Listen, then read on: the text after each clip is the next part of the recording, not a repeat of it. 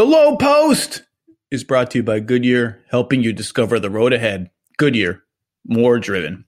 Baseball is back, and so are your favorite teams and players. Catch the best of the bigs all season on ESPN Plus with over 170 live MLB games featuring every star and every team in the league, even the New York Mets. Sign up now at espnplus.com/baseball. And it's NFL draft season. Be sure to check out the Mina Kimes show featuring Lenny with my friend Lenny and also Mina Kimes for the latest insight and analysis with the draft just 5 days away. Wow. You can find the Mina Kimes show featuring Lenny wherever you get your podcasts. And now, The Low Post. Welcome into the Low Post podcast on a Friday morning on the East Coast, and we should start by acknowledging the tragic passing of Terrence Clark, who just wrapped his first season at Kentucky and was headed into the draft. He passed away in a car accident in L.A., and it's just unthinkable, and our condolences go out to his family, the Kentucky family, the Clutch Sports family, his family in Boston, and friends in Boston where he grew up. I mean, just it's hard to wrap your mind around it, and just a horrible story. It's hard to move on from that, but we have to, and we're going to talk about basketball today. We're specifically going to talk about the red-hot New York Knicks and what is shaping up to be a wild playoff race in the Eastern Conference for seeds 4 to 10, because we go down to 10 now. And to help us deal with all of that, one of the people that I know has a pulse on all 30 teams in the NBA, which is not an easy thing to do, ESPN's resident insider, expert, analytics guru, Seattle Kraken superfan, Kevin Pelton. How are you? I'm doing well. I admit, like, the Houston Rockets, Oklahoma City Thunder pulse might not be as strong at the moment. That's a little weaker. You're not on the Poku train? I mean, Poku he's an experience. It's not mentally healthy for me because I'm trying to get in better shape and I don't weigh myself anymore, but I know about what I weigh. And then I look at him and he's 7 feet, 190 pounds. And that's just like mathematically impossible. I don't understand it. I'm fat. I need to watch. Poku is like watching some sort of like M. Night Shyamalan movie. You just never know what's going to happen. He could just trip over himself. He could throw the ball 15 feet into the stands. He could make some kind of play that you're like, whoa, I'm not sure I've ever seen that before. I'm all in on Poku. I don't even know if he's going to be good. I'm just all in on the viewing experience. It is always entertaining, whether it's good or bad. And it's been sometimes quite good in the last month or so here since he came back from the G League bubble. But he's always doing something. I don't want to talk about the Thunder anymore. They're not trying to win. So the East is interesting because it's shaping up. There are really 4 distinct tiers in the East as we head down. Really, we've got like 15 more games to go. 1 to 3, that's a tier. Brooklyn, Philly, Milwaukee. No one's touching those 3 they're in. 4 to 7 is, I think, the most interesting part of the conference. The top is the most interesting because those are the teams that can win the whole thing. But 4 to 7, that's Knicks, Hawks, Celtics, Heat. 3-way tie in the loss column between Knicks, Hawks, Celtics. The Knicks, of course, have won 8 in a row. New York is the greatest city in the world, is beside itself. I wish I were there to see it beside itself. It's incredible. The Heat are 1 game back in the loss column somehow at 7th. Then there's like a mini tier. I call it like the do we really care as long as LaMelo Ball's injured tier. Charlotte and Indiana. Not a lot of buzz for Charlotte and Indiana right now. And then 9, 10, 11, 12 is kind of a 4th tier. 10, 11, 12 is kind of a 4th tier. Wizards, Bulls, Raptors. Wizards have moved into the last play-in slot. They're playing pretty well. So I'll ask, let's start at the bottom just for fun. Who do you think gets 10th? Or who do you think gets 9th and 10th, I guess? Because Indiana's kind of been a little bit of danger, although they have an easy schedule of falling into that morass a little bit with Washington, Chicago, and Toronto. Who do you think gets those last 2 spots? And if you're Philly at 1 or Brooklyn at 1, is there a team you're like, I kind of hope that team doesn't get in? Well, first I want to acknowledge that you said there was not any buzz about the Hornets and make sure that we called that one out. I don't think those teams are going to be scared of anyone that comes out of the play-in. And, one of the things that I wrote about in my mailbag last weekend is, this idea that, if you get into 10, everybody's got a chance now. it's a little overstated because it's a way harder path if you have to win 2 games as opposed to winning 1 potentially if you're in the 8 or 9. It doesn't feel that way though. That's the weird thing, because once you win 1, all of a sudden it's like you're in game 7. I understand what you're saying statistically. Like if you simulated it a million times, it's really hard to win 2 versus teams who have to win 1. It just doesn't feel that way though. I think when you're in it, probably it doesn't feel that way to the players either. So, but of that group, I think that Washington is probably the most frightening in a single game situation because of the fact that you've got Bradley Beal and Russell Westbrook has been playing at a pretty high level for the last couple of months here since he, got healthy and more acclimated in Washington. So, I think that's the most dangerous team, even though Toronto obviously has the most playoff experience of any of these teams and is probably the most talented on paper. But the weirdness of their season, the situation of being in Tampa the entire year, the statistical projections have kept like, oh, the Raptors are going to make a run. They've got this soft schedule. They've got this talent they're going to put it together, and it keeps not happening. And at some point, I think I'm going to acknowledge that it's probably not going to happen. So I think Washington is both the most likely and the most dangerous to finish 10th. Well, the Raptors now have the hardest remaining schedule in the Eastern Conference, and they have a road trip coming up, a Western Conference road trip that is just absolutely, well, it's not all Western Conference. They have Brooklyn, Denver, Utah, and the LA teams all on the road coming up. Like that could be it. And if I'm Philly and Brooklyn, that's the team I don't want to see. Like if the Raptors got healthy and they're starting to get healthy and they played their real team, now they got my boy Khem Birch. Okay, Khem Birch is going to change everything in Toronto, another Canadian. And their playoff experience, as you said, they're tested. They've actually played Embiid better than almost any team in the NBA without Marc Gasol now, who was like their alleged Embiid stopper and he did a good job on him. But Embiid even came on my podcast last week and said, Toronto's the only team that has figured out really how to get the ball out of my hands. They just don't let me do anything. That's the team I'm like, I'm not sure. I think like a Philly, Toronto, Brooklyn, Toronto, like that. Why can't that could be kind of a fun first round series?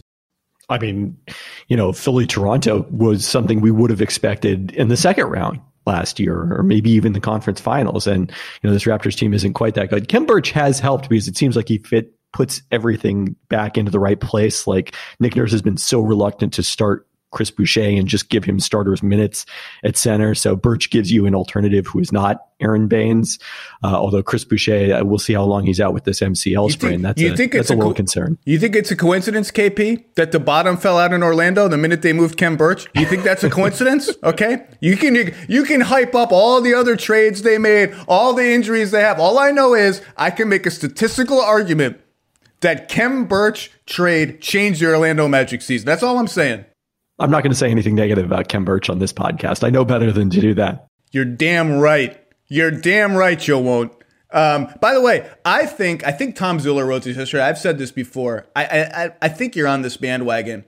But I think the number, especially if we're going to use the play-in now to determine 7 and 8, I think the top seed should be able to get to pick its first round opponent, because now you're at the mercy of how the play-in shakes out. About the team that finishes 10th could finish 8th, the team that finishes 9th could finish 7th, and you're just for some reason that injection of randomness. I think the league should let the number 1 seed pick their opponent. I don't understand why that's such a hard idea to come up with. So I think the play-in resolves my biggest issue with the have teams pick their opponent in the first round, which is that, okay, all of a sudden now it doesn't matter where teams finish between 5th and 8th because you're at the mercy of which team calls you out among the top 4 teams anyway. There's no incentive once you get in that group. Now that, there's a huge difference between finishing 6th and 7th, that takes away a lot of that issue at the end of the I meant to be clear. I meant I just get to pick out of whoever wins the 2 slots in the play-in. I just get to pick, if I'm the number 1 seed, I get to pick out of just those 2. That should be my right. I don't get to pick like the 5 seed or something like that. I just get to pick one of the 2 play-in teams. Yeah, I think that's reasonable. And it also deals with another situation that, got brought up recently on the Nerder podcast on The Athletic, which is you've got this unusual situation where if you're the 1 seed now, you have to wait all the way till the end of the play-in to figure out who you're going to play. You're the last team to figure out who you're going to play in the first round. Now, it's a 1-8 matchup, so that lack of relative lack of preparation shouldn't affect you too much, but that is a slight downside to this play-in tournament format. I like the play-in. Look, we all knew from last season that we were going to be perhaps staring at a scenario like what happened with Dallas last season. They were the 7th seed by a mile, and they are the 7th seed now. There's going to be a good 7th seed that gets roped into a play-in tournament, but the gap between 7 and 8 or 6 and 7 in the West is not going to be all that big, so I don't see any huge issue with it. I still think it's a good idea. I do think it has chipped away at tanking a little bit, and a little bit counts for something, even though you still have clearly Oklahoma City's not trying to win. The Wolves are kind of trying to win, but don't really care. The Pistons, the Magic, they're not really trying to win. The Cavs, I think, will stop trying to win soon. I think it has chipped away at it, and really that's all I care about. I just want the last month of the season to not be terrible. And now we have all these games, the race for 5th, the race for 6th, rather, the race for 7 and 8, as opposed to 9 and 10, as you said. It's a huge difference. There's every game, there's like some little cranny of interest, wrinkle of interest. I like it. Which is exactly what the NBA wanted and envisioned, was that we're going to increase the number of points of competition to get into the playoffs because of the fact that teams weren't as worried about, moving a seed in either direction beforehand. So it's sort of the inverse of the European soccer Super League, where everyone was so outraged at the possibility that teams might not have their, fate in the Continental Championship decided by where they finish in the league table. The NBA has moved the opposite direction on that one. Yeah, you'll be shocked to know that there are 2 sports stories from this week that I just opted out of completely. And the first is whatever the hell happened in soccer. I don't know, but it seemed interesting. And the second was whatever in the world happened with Lakers Twitter, which I do not want to get into. I don't understand it. I read one story about it, and I got to the 3rd paragraph, and I just was like, you know what? I'm out. I'm parachuting out. I don't get it. I don't want to get it. 2 guys drove to work. Neither guy wore a seatbelt. One guy got a ticket. One guy didn't. The same 2 guys drove home. One guy wore his seatbelt. One guy didn't. One guy made it home. The guy not wearing his seatbelt didn't. Don't risk it. Click it or ticket. Paid for by NHTSA. Vivid Seats wants to get you to the games you love this spring. Experience every pitch, assist, and game-winning shot live and in person. And the best part, each transaction is a step toward a free 11th ticket with Vivid Seats rewards. Score unbeatable perks like free tickets, surprise seat upgrades, and annual birthday deals. As the official ticketing partner of ESPN, Vivid Seats is offering you $20 off your first $200 ticket purchase with code LOW. That's code LOW, LOWE, my last name, the name of this podcast. Visit vividseats.com or download the app today. Vivid Seats. Experience it live. Let's talk about 4 to 7 in the East, which is just fascinating. A bunch of fascinating teams that have had up and down, crazy roller coaster seasons. The Knicks, 33 and 27 in 4th as we're recording this ahead of what I assume is a busy Friday. The Hawks, 32 and 27. I believe they are 18 and 7 in their last 25 games. Getting healthy helped.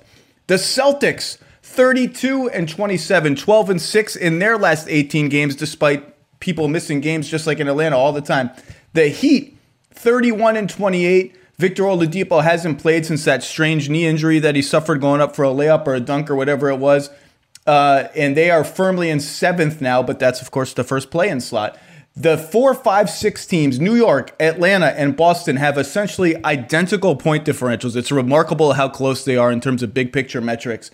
Obviously, it's Knicks mania right now around the world. And, I keep hearing about, I've said before that I would probably pick Brooklyn to win the title if you put a gun to my head and say who's going to win the championship this year. They're tied with Philly. Philly has the tiebreaker for the first seed right now. So Brooklyn is staring at, if they finish second, what has been sort of conceived as like a murderer's row of Miami at 7. Okay, if Miami wins the play-in. Miami just made the finals. Feels like yesterday. Okay. Milwaukee at 3. Milwaukee's just kind of sitting there like, hey, no one's talking about us. still pretty good. Like Drew Holiday's amazing. Big addition to the team. PJ Tucker, they're going to start. They have taken baby steps into it, and I think we're going to see more than. I think we're going to see big steps, big boy steps into the PJ Tucker at center or Giannis at center, however you want to do it, closing lineup. I think we're going to see more of that now that PJ's back from the calf strain. They're just kind of sitting there like, hey, we got the best point differential in the East. No one's talking about us. Fine. Nice win over Philly last night. Yeah, Philly without Simmons, but had everybody else, including George Hill. And so Brooklyn is staring at Miami, Milwaukee, Philly path to the finals. And you've already seen some people declare, if that's the path, they're not making it. It's too hard. It's too many good teams. That's an interesting line of thought. We can talk about that, but then you start to think, well, why are we penning in Miami at 7 when all these teams are so close? And then you start to hear like, well, they could get really lucky and have the Knicks fall to 7. So my question to you is, why do we think the Heat are better than the Knicks? Like, do you believe in the Knicks now? The Knicks, I think, are just a good basketball team. I think the Heat are better than the Knicks. I don't think that the difference is dramatic as that conversation, which seemed to be sparked by the fact that the Heat won by, 1 or 2 or whatever it was on a last second shot over a Brooklyn team playing without 2 of its best 3 players at home. And it's like, okay, well, if that shot hadn't gone in, would this seem like as difficult a path? Because then Miami would again have lost at home to the Nets without 2 of Brooklyn's 3 best players. And suddenly it doesn't seem like as formidable a first round matchup. But yeah, I mean, the combination of the playoff experience of the Heat, the fact that we've seen them put it together in that moment, the way that they did last year in the bubble in their run to the finals, and the fact that, just coming into the season, the expectations were so dramatically different for Miami and New York. That is something that does have some predictive power, I think, still going into the playoffs. And it's part of what makes this group so interesting, that you've got the 2 teams that met in last year's Eastern Conference Finals battling to stay out of the play-in, plus, this Knicks team that hasn't been relevant in a very long period of time. And Atlanta, it's been a few years as well as they've been rebuilding, although the expectations were that they were going to take a step forward and be in the playoffs this year. Still, the fact that the middle of the conference has been so much softer than expected has given even Atlanta a chance to move up a tier from where we thought they were going to be, which is, fighting to be in this play-in mix.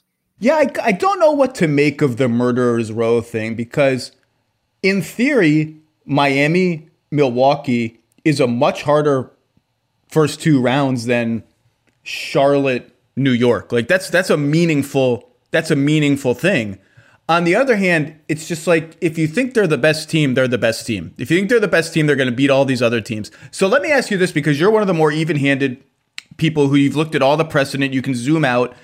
I've been saying all year, every time they ask me on the jump, are you worried that the Nets guys haven't played enough together? Are they this year's Clippers? And I think the last time they asked me this on the jump was like 3 weeks ago. And I said, no, I'm not. Because to me, the most important thing that has happened this season was Kyrie gave the offense to James Harden and figured out how to remain a superstar in that context. And Kevin Durant is the easy part. He comes in, he just walks into 30 points. You don't have to run any plays for him. He's fine playing a lot off the ball or being a secondary guy. He's the best defensive player on the team, probably. You just fit him in. He fits in. That was 3 weeks ago. James Harden is now hurt and has been hurt and is going to be hurt for a while. Kevin Durant seems to get hurt every time he comes back. I'm now beginning to get a little bit worried. I've reached the point where we've got 15 games left. I kind of assumed that we'd get a stretch run here where Brooklyn would get some time. They don't really appear to be getting some time. So I ask you, as someone who thinks a lot about chemistry versus talent and how these variables interact, are you worried? Should we be worried? I'm concerned. I'm probably not worried. I mean, if I guess let me rephrase the question. Are you worried because of health? Or are you worried because of chemistry, or both? Like, it's one thing to be worried about chemistry. It's another thing to raise the concern of, well, how do we know that these guys are going to be healthy? That's a different thing. Right. I mean, there's always the implicit caveat when we say, when we pick the Nets to win the title, it's assuming everyone is healthy.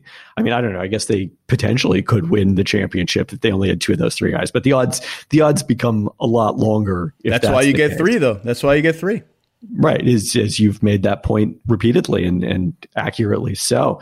I think, Harden coming back, if it's in the playoffs, which it sounds like it's going to be, that's a greater challenge to integrate than if you do have a few games at the end of the regular season.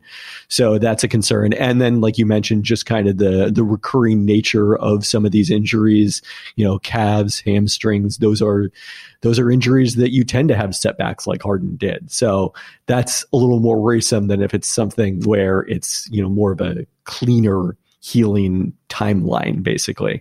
But, the same thing is true in the Western Conference with the Lakers. And, I think there's concern there too, as well, even though Anthony Davis is now back, but we've sort of granted that they're still probably the favorites. And I feel that same way about the Nets. The chemistry aspect is real, but I tend to be on the same page as you, where it's a less important for this team than it would be for another team, because of the fact that they've got so many guys who have figured out already how they fit in around the stars. So as long as the stars figure out how they fit together, which they have anytime they have played together, they're fine. Bruce Brown putting up 21 and 14 the other night. Bruce Brown is going to be, spoiler alert, the captain of this year's Luke Walton All-Stars. Just a fantastic season for the U's Bruce Brown. Jeff Green's been great. Enough Brooklyn. I don't care about Brooklyn anymore. Let's frame it around Miami and New York, because you just made the argument that Miami to you is qualitatively better than New York, and I get why. They clearly found an identity in the bubble last year. They're tough. They're proven. They have a guy who, frankly, was a superstar in the bubble and it still is one, I think, in Jimmy Butler. Bam has made a leap as a shot maker.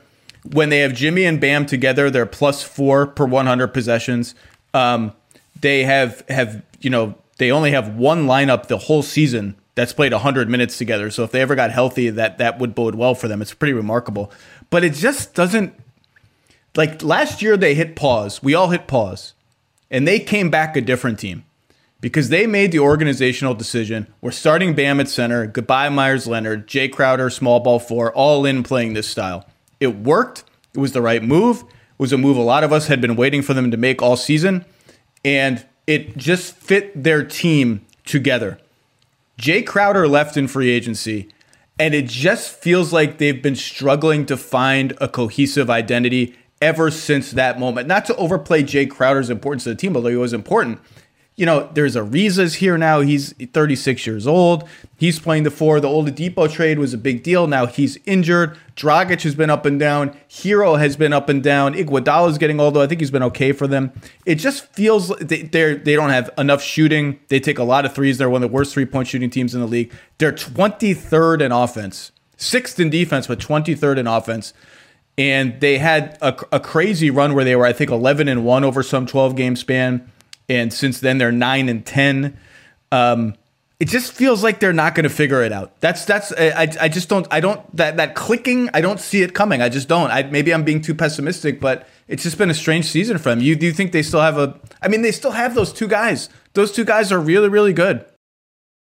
Yeah, it feels like every time that you've been like, okay, the Heat have figured it out, then immediately they take a step back and have a 3-game losing streak. And one of those losses is to Minnesota.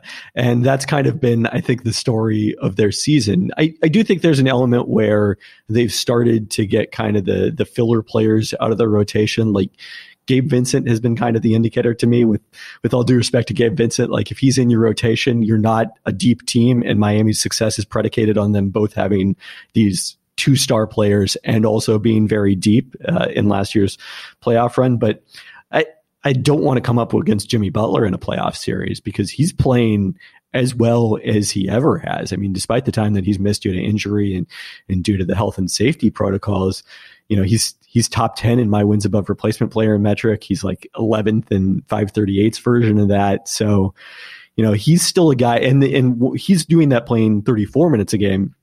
And one thing we saw in last year's playoffs is we can take him up from 34 to 37, 38 in a playoff series.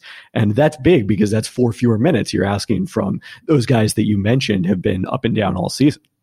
And the other thing about the Heat is Spo is going to be on point. The coaching staff is going to be on point. They're going to come in with a good game plan. They don't wait till game 2. They're going to come in with a good game plan in game 1, and they're going to have all their adjustments ready for when you adjust. They're not going to be behind because of coaching. Usually they're going to have a coaching edge.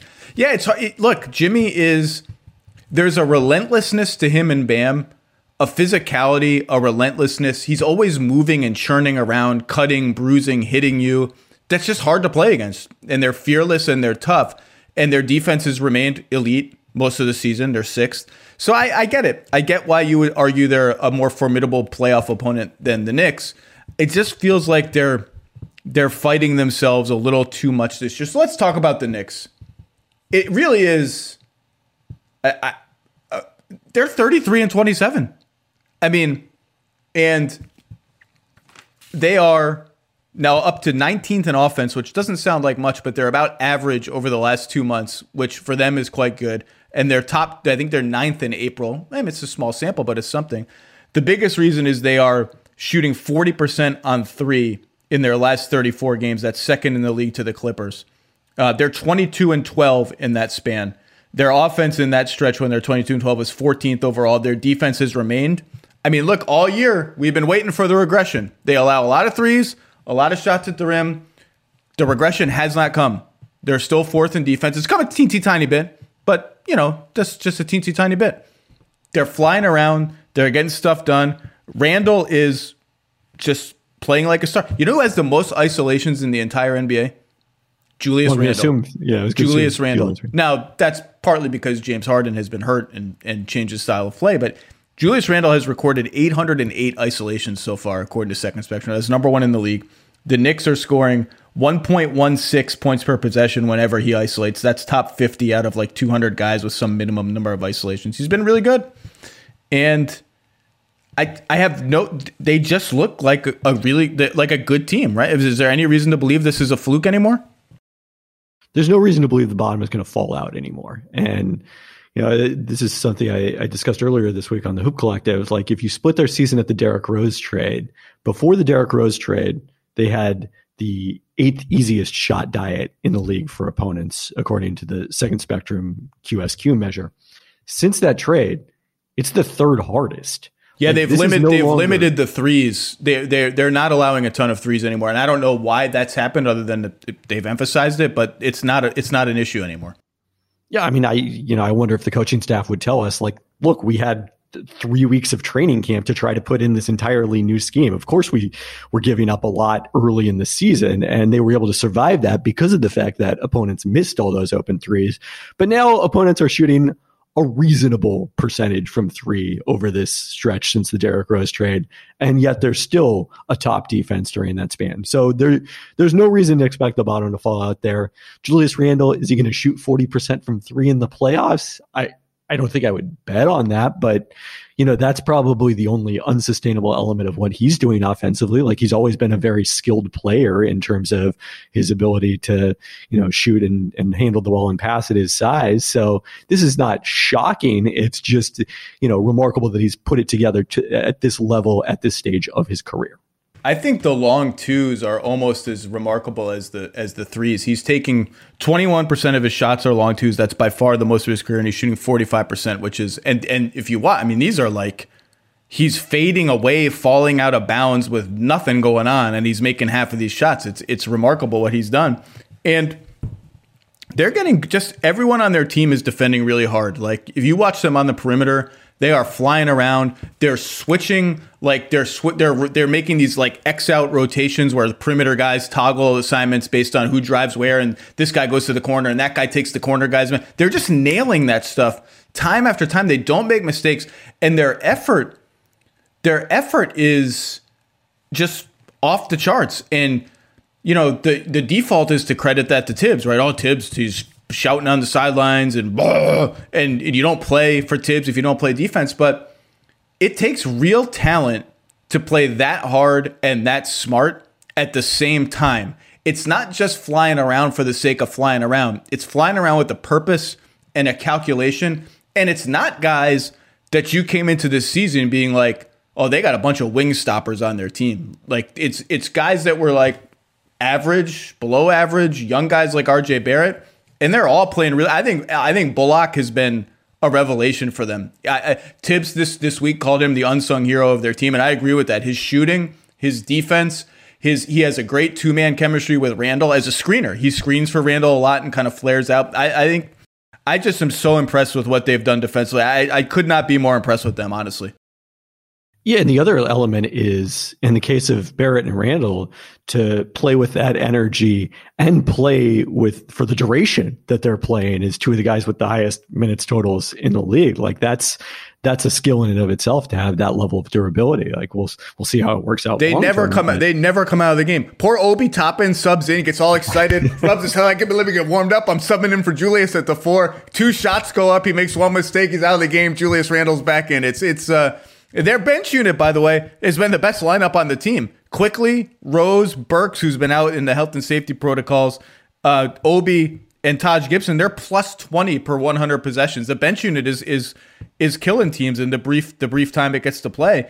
They are number 1 in 3-point percentage allowed, number 1 in percentage allowed at the rim, and number 5 in percentage allowed on mid-rangers. I mean, they're just and I don't think it's all luck. Because you know what it reminds me of?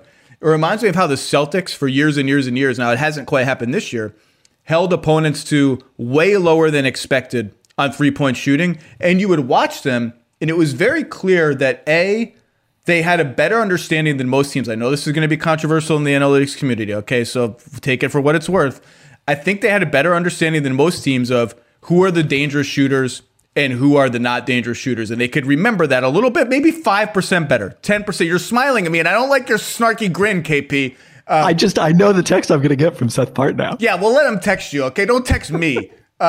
Just a little better. And number 2, they had clearly drilled closeouts, like Jaylen Brown's pogo stick closeouts where he jumps with both hands high in the air. He's rushing out.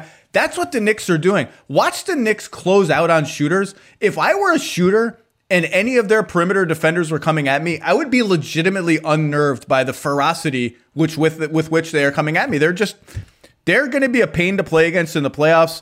Their offense is still kind of meh, and it's incredibly Randall dependent. But the defense is, it remains elite. It's been a great story. So people will occasionally credit that Celtics 3-point defense specifically to Brad Stevens, but the case is it actually goes back before him to when Doc was the head coach and Tom Thibodeau was his lead assistant. And then those two guys went off to different locations, and their defenses didn't have the same kind of 3-point effect that the Celtics have had year over year, but they did tend to be near the top of the league. So that does suggest that there's something that they're doing that's more than just like, oh, it's a scoring issue or it's about the TD Garden Court or something like that. The Leprechauns. Yeah. But they also haven't had the same effect. And, one of the fascinating things that's happened the last couple of years is we saw this with Frank Vogel last year with the Lakers and now Tibbs this year, is these coaches who have these great defensive track records in one stop go to stop number 2, can't replicate it. And then we kind of assume, okay, they don't have it anymore. The game has changed too much in the case of Tibbs and maybe Vogel as well. Or, maybe it was Dan Burke was really masterminding the Pacers defense. And then they go to stop number 3 and lo and behold, boom, they've got 2 of the top 5 defenses in the league again. So I don't know what the lesson there is, but there's something. Passion, drive, and patience. The formula for winning championships is also what keeps your ride or die alive. eBay Motors has everything you need to maintain your vehicle and level it up to peak performance. Superchargers, roof racks, exhaust kits, LED headlights, and more. Whether into speed, power, or style, eBay Motors has you covered. With over 122 million parts for your number one ride or die, you'll always find exactly what you're looking for. And with eBay Guaranteed Fit, your part is guaranteed to fit your ride every time or your money back. Because with eBay Motors, you're burning rubber, not cash. With all the parts you need at the prices you want, it's easy to make your car the MVP and bring home huge wins. Keep your ride or die alive at ebaymotors.com. Eligible items only. Exclusions apply. Spring is the best time to add new challenges to your training just in time for summer and warmer days. It's also the best time of the year to take a new look at your fitness routine, dial it up a notch, and continue powering on. Peloton's varying class lengths were designed with your personalized training in mind. Whether you'd like to add a 10-minute core session at the end of your strength class or take a 60-minute power zone ride to increase your endurance, Peloton classes help you focus on your needs and goals. They are also made to challenge you with a variety of classes like boot camps, boxing, full body strength, marathon training, all created to grow your skills or push you to improve in what you already excel in. Peloton's expert coaches and nonstop vibes, #vibes, will push you to new levels of strength and endurance, keeping you on your toes while giving you the professional coaching you need. With a wide variety of options, whether you prefer to run outdoors, row, or ride at home, or strength train at the gym, Peloton has something for you. Get your head start on summer with Peloton at onepeloton.com. That's onepeloton.com. They're playing hard. And you know what? They also nail the fundamentals. Like I call it the low-hanging fruit of the NBA. They're fine. Like they force turnovers at a decent rate. They don't foul at a horrible rate. They protect the glass at a decent rate. And they're good at that on offense too. Like they have a pretty good free throw rate, pretty good offensive rebounding rate, pretty careful with the ball. They just play a careful possession game on both ends of the floor. And the offense to me is the most important wild card for them. They're 29th in assist rate. Portland is last. Portland is last by so much. It's incredible. Now they're last almost every year. It's not surprising. And they're just very, very dependent on Randall and his one-on-one game. And so we'll see sort of how that holds up. But his one-on-one game, look, he's gotten in better shape.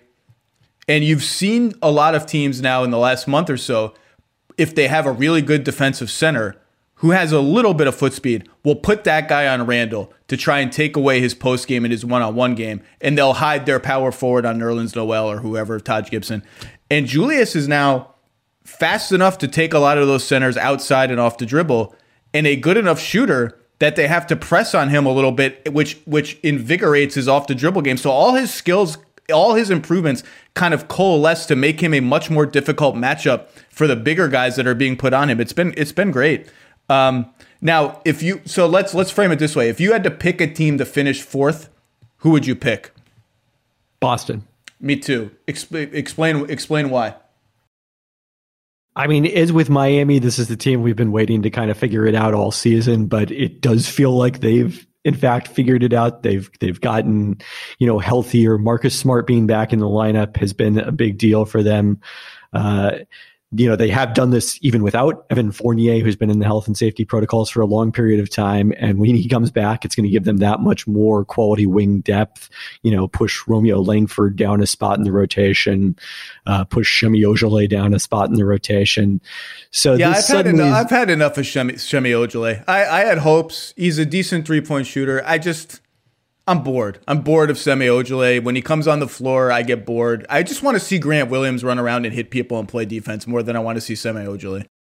Yeah, and he's had some good moments lately. So you mentioned the assist rate for the Knicks, and I was on this pod on March 1st, and Brian Scalabrine, the Celtics color analyst, was also on that pod, lamenting their lack of playmaking and how poorly they did in terms of assists. So at that point, they were the team that was 28th in assist rate at 54% of their field goals. Since then, they're up to 59%, which is not great. No one's going to confuse them with the 2014 Spurs, but that's the average. That's good. And that's fine. That's good enough. Yeah, if you've got talent like Jason Tatum and Jaylen Brown and Kemba Walker starting to come around, that's good enough. The Celtics have the second easiest remaining schedule in the East I don't know how to frame that. The Sixers are the only team with an easier schedule. And if you look, it's actually quite interesting. If you look at Basketball Reference and the site Playoff Status, where they sort of predict percentage chance where every team will finish in the East, like here, the Celtics, they have a 40% chance at fourth. This is Basketball Reference. 31% at fifth, 20% at sixth. That's like, then they have the Hawks, 36% fourth, 27% fifth, 24% sixth. The Knicks, only 16% fourth, 29% fifth, 29% sixth. That's like a huge level of variability at 4, 5, 6. And the Heat, they have sort of 23% chance, sixth, 27% chance, seventh. It's going to be kind of a wild race, but I agree with you. The Celtics are, I think, the best of those teams. Time Lord has changed their team. I think it was the right time, no pun intended, to lean into the Time Lord era. That starting five, so their big four, let's call them Tatum, Brown, Walker, Smart, and Time Lord is going to be a good lineup. And you bring Fournier off the bench. The Evan Fournier era in Boston really is just not taken off yet. But you bring him off the bench. You bring Tristan off the bench. You get something out of like the Grant Williams, Peyton Pritchard, Poo-Poo Platter, whoever else you want to go. Jabari Parker is now involved for some reason and not playing badly, actually. I think they have enough to craft a pretty damn strong 8-man rotation, which is really what you need in the playoffs specifically. I just think qualitatively they're the best of these teams. The Jabari experiment is kind of fascinating because, they've talked about playing him as a small ball 5, which is very different for a guy who came into the league as, maybe a 3-4, probably his best position is going to be 4. And that's, kind of the evolution of the NBA and sometimes how players go over the course of their careers. Well, they tend to shift downward on the positional spectrum, and guys, like Jeff Green, who was once a 3-4, now he's a part-time 5. He's playing very hard defensively. It still seems like he's picking up the Brad Stevens defense, I would say. Yeah, Jabari playing hard defensively, you really notice it. Like, there's a lot of arms waving around and, like, facial gestures and, just, like, effort. The effort is like, I'm trying really hard. I'm trying. Look, oh, my guy just scored. I was trying, though. I just think Boston is 12-6 in their last 18 games. They're +6 per 100 possessions, which is really, really good. And their offense, they still don't get to the rim or the line enough, but with better playmaking and better talent, hopefully that changes. And I would pick them to finish 4th, which we could get a Boston-New York 4-5 series, which would just be like an old school throwback rivalry series. And then you're either, if they get by that series, which again is a big if the way the Knicks are playing, or the Hawks, whoever is in that series, you either get Philly or Brooklyn, and each of those matchups with Boston has overflowing with delightful subplots. The Brooklyn trade revenge series, the Joel Embiid mashing everything in his path series, the revenge for last year's first round whitewash by Boston, which changed a lot of things in Philadelphia. Let's talk about the Hawks, because they're the team. They're not the team that I have it's hardest for me to get a handle on. It's just they're the team. We've just never seen their team. Like Chris Dunn's been hurt the whole year. Cam Reddish and DeAndre Hunter, who is making a leap, have been out for so long. Gallo has barely played. They traded Rondo for Lou Williams. Bogdanovich missed a ton of time. He's back. But they appear to be heading in a direction of just being a really solid team. They're now 5 games over 500. 9th in offense. 20th in defense, not awesome. +2 net rating, again, same as Boston, same as New York. 18-7 in their last 25 games, +5 in that span, which is really good. And I think most encouragingly, since March for the season, they are +4 per 100 possessions when Bogdanovich is on the court and Trae Young is on the bench. And since March 1st, they are +9 per 100 in the Bogdanovich on, Trae Young off minutes. And that's a big deal to me because, in the past 2 seasons when Trae Young hit the bench, they were like a D-League team. They couldn't score any points at all, let alone they couldn't even survive. It was a disaster. They just fell into a sinkhole. They just look like I have a lot of questions about what their rotation is going to look like when they're healthy, but they look like a pretty good team. What do you make of them? Yeah, I looked up that exact split that you mentioned with Bogdanovich on the court and Trae Young off since the coaching change, which took place on March 1st. And, if Lloyd Pierce is somewhere out there lamenting, like, how come I didn't get healthy Bogdanovich to try to figure out what had been, as you mentioned, the Hawks' biggest weakness the last couple of years. That combination of him playing with no Trae Young, less than 100 minutes under Lloyd Pierce, and wow. it was actively bad in that period of time. They were outscored by 9.5 points per 100 possessions. It looked like the last couple of years when the Hawks just couldn't score anytime Trae was on the bench. Partially I think because Bogdanovich was coming back from those injuries at the tail end of that, and he just wasn't comfortable yet in Atlanta. And this is why they went out and made a big play for him in restricted free agency, is so he could run that second unit, in addition to having the ability to play alongside Trae Young because of his spot up shooting. And it's worked out now in the 300 plus minutes we've seen it under Nate McMillan, exactly as they intended. They're -10 with a Okongwu on the court. And I think the easiest change they can make when they shift into let's try to actually win every minute mode is to just play John Collins at backup center and not play Okongwu. And that's not to say Okongwu is bad. He's actually had some nice defensive games, some nice moments as a rim runner, but he's a rookie and he's been very tentative with the ball. And I think once John Collins is off this minutes restriction, I would expect those minutes, particularly in the playoffs, to go away and for John Collins to be Clint Capella's backup at center. And that is that makes them kind of more rock solid. If they get Hunter back, that would be very interesting. Hunter and Reddish, and it would also, they're playing Trae Young and Lou Williams together here and there. That's not going to work in the playoffs. That is cannon fodder on defense. You are just turning yourself into cannon fodder on defense. So that's not going to work. And the more perimeter depth, the more they can minimize that. But is there any red flag about this team? Is there anything you look at when you look at their defensive metrics, their shot selection? Is there anything that's like there's a weak spot here to pick on?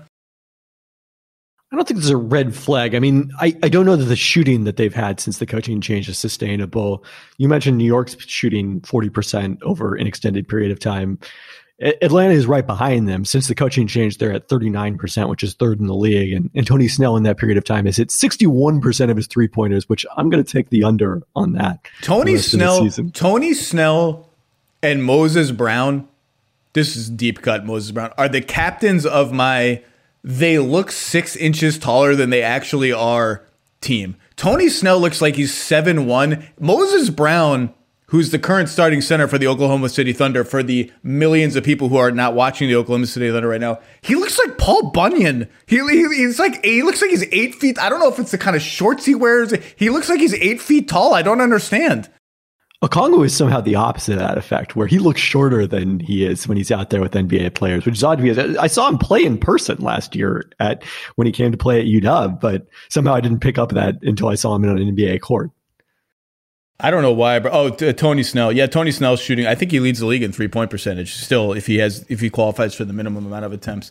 My question is, so like defensively, they're pretty good when Capella's on the floor. So, I don't really, I mean, Trey's a weak spot defensively, but they have enough decent defenders. Like they shouldn't be bad on that end. And they're about average. I mean, it's 20th sounds bad. They're basically average. And Capella has just been outstanding for them. What do you make of Trae Young's season? It's been a very weird Trae Young season in a lot of ways. What sticks out to you? Yeah, I mean, I think it's kind of like you had this position on Trae Young coming out of last season, and there was still a lot of questions to answer about him. And I feel like those questions still exist, even though he's on a good team.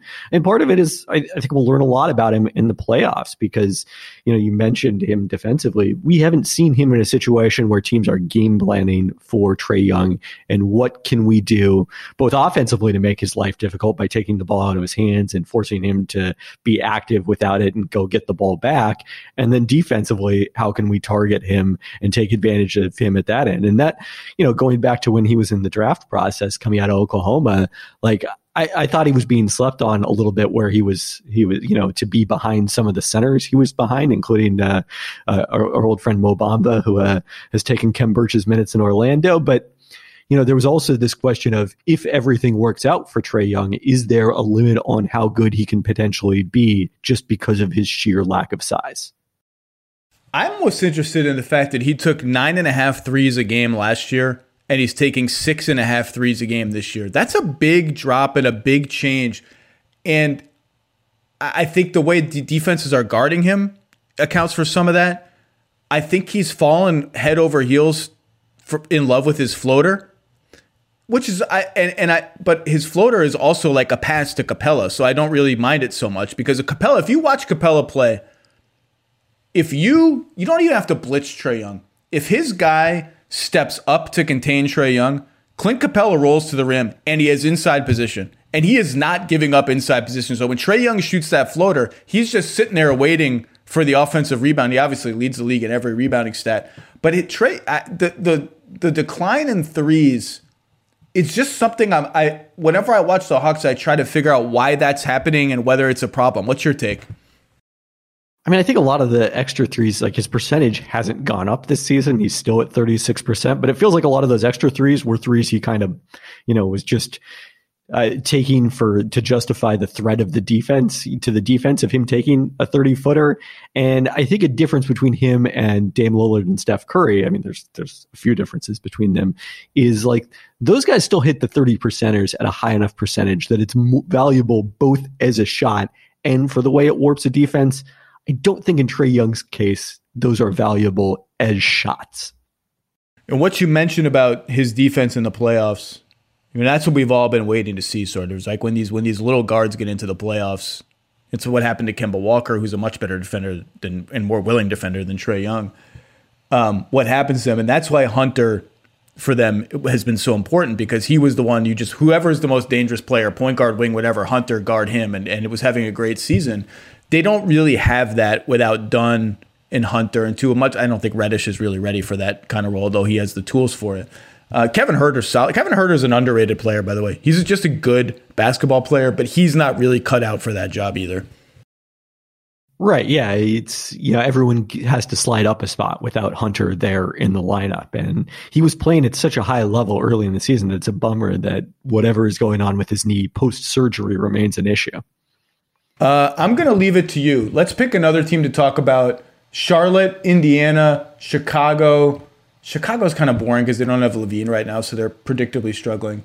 Toronto, we already talked about. Washington. Who's interesting of that group too? Charlotte's kind of holding it together with super glue and scotch tape right now without so many guys. I don't know if they are holding it together. Last night they did not look like they were holding it together. I mean, you're 3-7 without Hayward now. Those 3 wins coming against the aforementioned Oklahoma City Thunder not trying to win, Milwaukee when they sat every single starter, and then Portland without Damian Lillard, which still was probably the most impressive, I think, of these. And by the way, their loss last night in Chicago was just such a classic, late season Eastern Conference playoff implications between the 28-30 Charlotte Hornets and the 25-34 Chicago Bulls. Can you feel the tension? The stakes are enormous. 2 sub-500 teams battling for an actual playoff spot.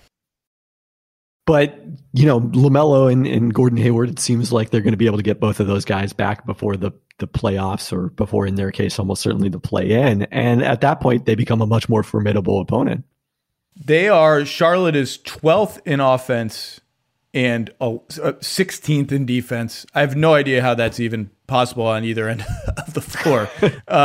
And they're -2 per 100 possessions, -1.7. So they're significantly worse in scoring margin, but they have an absolutely absurd record in close games. 16-8 in games within 5 points in the last 5 minutes, 13-6 in 3 points, 3 minutes games, mostly thanks to Terry Rozier hitting every shot. They have interesting Charlotte Hornets stat. And again, this goes to the scotch tape. I don't know, duct tape, whatever tape is flimsy. Scotch tape is flimsier than duct tape.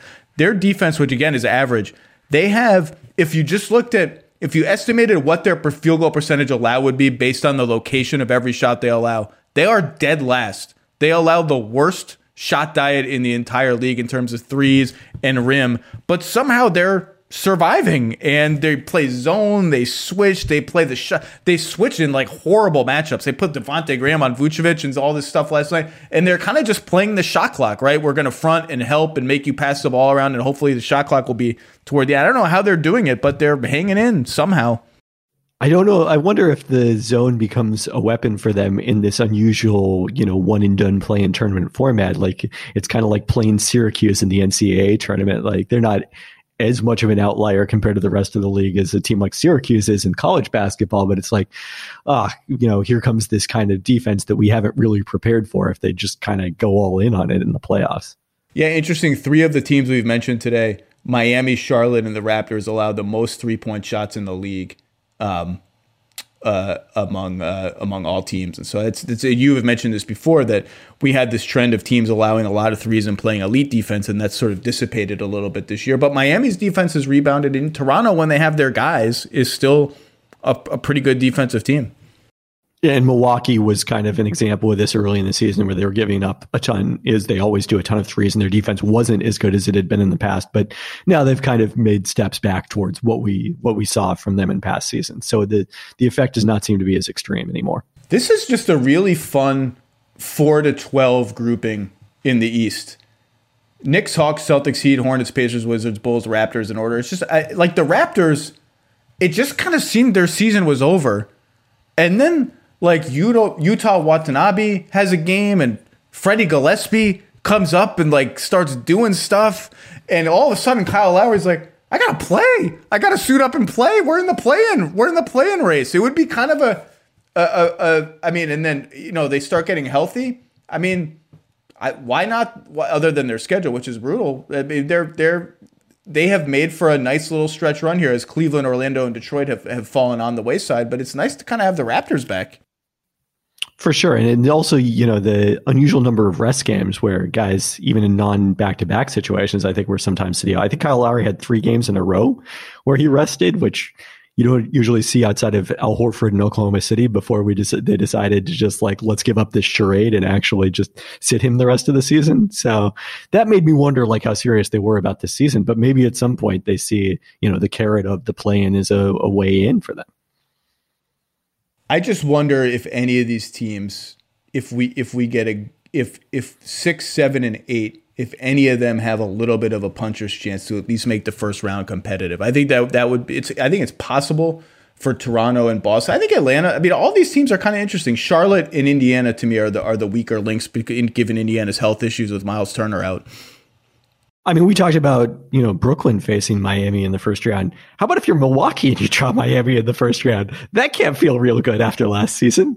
No, that would not. Or maybe it's the opposite. Maybe let's face the ghosts. Let's get it out of the way. We're confident we're a different team. I'll tell you, I think Drew Holiday, in typical Drew Holiday fashion, has had the best under the radar season in the NBA. He has been outstanding for the Bucks and every facet of the game. I think he's been their second best player by a non-trivial amount over Middleton, and who's also been very good. I think Drew Holiday has been everything they hope for and more. Yeah, it's so odd where the situation is, they're clearly dramatically less good than they were in the regular season the last 2 years, last year in particular, and yet I still feel better about their playoff chances in some ways because of the fact that they've got Drew there, and he's just such a difference as compared to when they had Eric Bledsoe in that spot the last couple of years. So, I still don't. They're still not my pick to come out of the Eastern Conference, because particularly if they get stuck in third, that's going to be such a difficult path to have to beat both Brooklyn and Philadelphia without home court advantage. But one of the big questions is, what will home court advantage look like in the playoffs? Because, this is something I've been tracking, and it was kind of going up over the course of the year as more teams were allowing fans in limited capacities into arenas. And then in April, it's cratered where teams have played better on the road than they have at home. So that might be a fluke. I don't know if that's just, the novelty of having 3,000 fans in some arenas and none in others is wearing off, but that's something I'm really curious to say. That's a great point. I sort of, the home court thing is, it's sort of, now you hear fans, now you see more fans, more arenas have fans. You think maybe it's going to be something like the advantage that it used to be. I agree with you on the Bucks. They won't be my pick to win the East, and I can't even explain why. There's just something nagging me about their team. They've clearly changed some fundamental things about themselves, right? Giannis is screening more, which is something all of us wanted. There's many fewer of their possessions are Giannis pounds the ball at the top of the arc and tries to run through a wall, which is the thing that's not going to work against the best teams in the playoffs. And many more are, that was an interesting Drew Holiday Giannis pick and roll with Brook Lopez in the corner and PJ Tucker in the other corner. That's kind of fun. They're switching more on defense, and I think with a little more selectivity in the last couple of weeks. There's just something, I can't even explain it. There's something nagging at me. I don't know what it is. Maybe it's they're trying to change too much too quickly, even though that's what we've asked them to do for the last 2 or 3 years or hope to see from them. There's just something that this I would love to see this stretch run to get a little more of the Holiday, Middleton, Giannis, Tucker, DiVincenzo, or Connaughton, or whoever you pick as the fifth guy in that group. I'd like to see that get a little run and see what it looks like. Yeah, that would be good to see. I think the fundamental issue is, and we won't really get a feel for this in their last 2 matchups, which do give Milwaukee the chance to move up in the standings. I should acknowledge that after talking about the path. They're only 2 games out. I mean, that's again, we're just not talking about them. They're only 2 games out in the loss column. I mean, partially because they've just had, who did they lose to at home on Saturday night? Some team they should not have lost to. And it's they had an opportunity. Brooklyn lost the next day and they didn't make up any ground. But they've got 1 more against Philly at home and then 2 more coming against a weakened Brooklyn squad at home. So there is still a chance for them to pass those teams.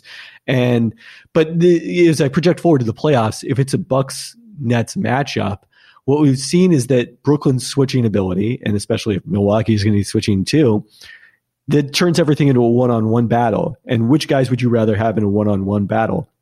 Durant, Harden, Irving versus Giannis, Chris Middleton, Drew Holiday, I think the choice is pretty clearly on the Nets side. So, there's got to be some sort of strategic or depth or chemistry advantage that favors the Bucks in that matchup that I'm not sure I see at this point. Agreed. All right, KP. I love the Eastern Conference. It's always a boondoggle. Fun to analyze. Thank you for your time. You can read. What are we looking for? We got a mailbag coming up tomorrow. We got what else we got? We got a mailbag coming up tomorrow where I'm going to talk about one of your all-time favorite players, Diana Taurasi. I had a conversation about D yesterday, and I said to someone, she's one of my 5 favorite athletes of all time. And this person said, 5 favorite female athletes, right? I said, no, just 5 favorite athletes. Like, that's it. I mean, now I'm beside myself with excitement for the mailbag. So there's going to be a Diana Taurasi mailbag, and you and Mike Schmitz did a great job this week looking at rookies and second-year guys, projecting them forward. That's always very, very smart reading. KP, thank you for your time. Thanks for having me.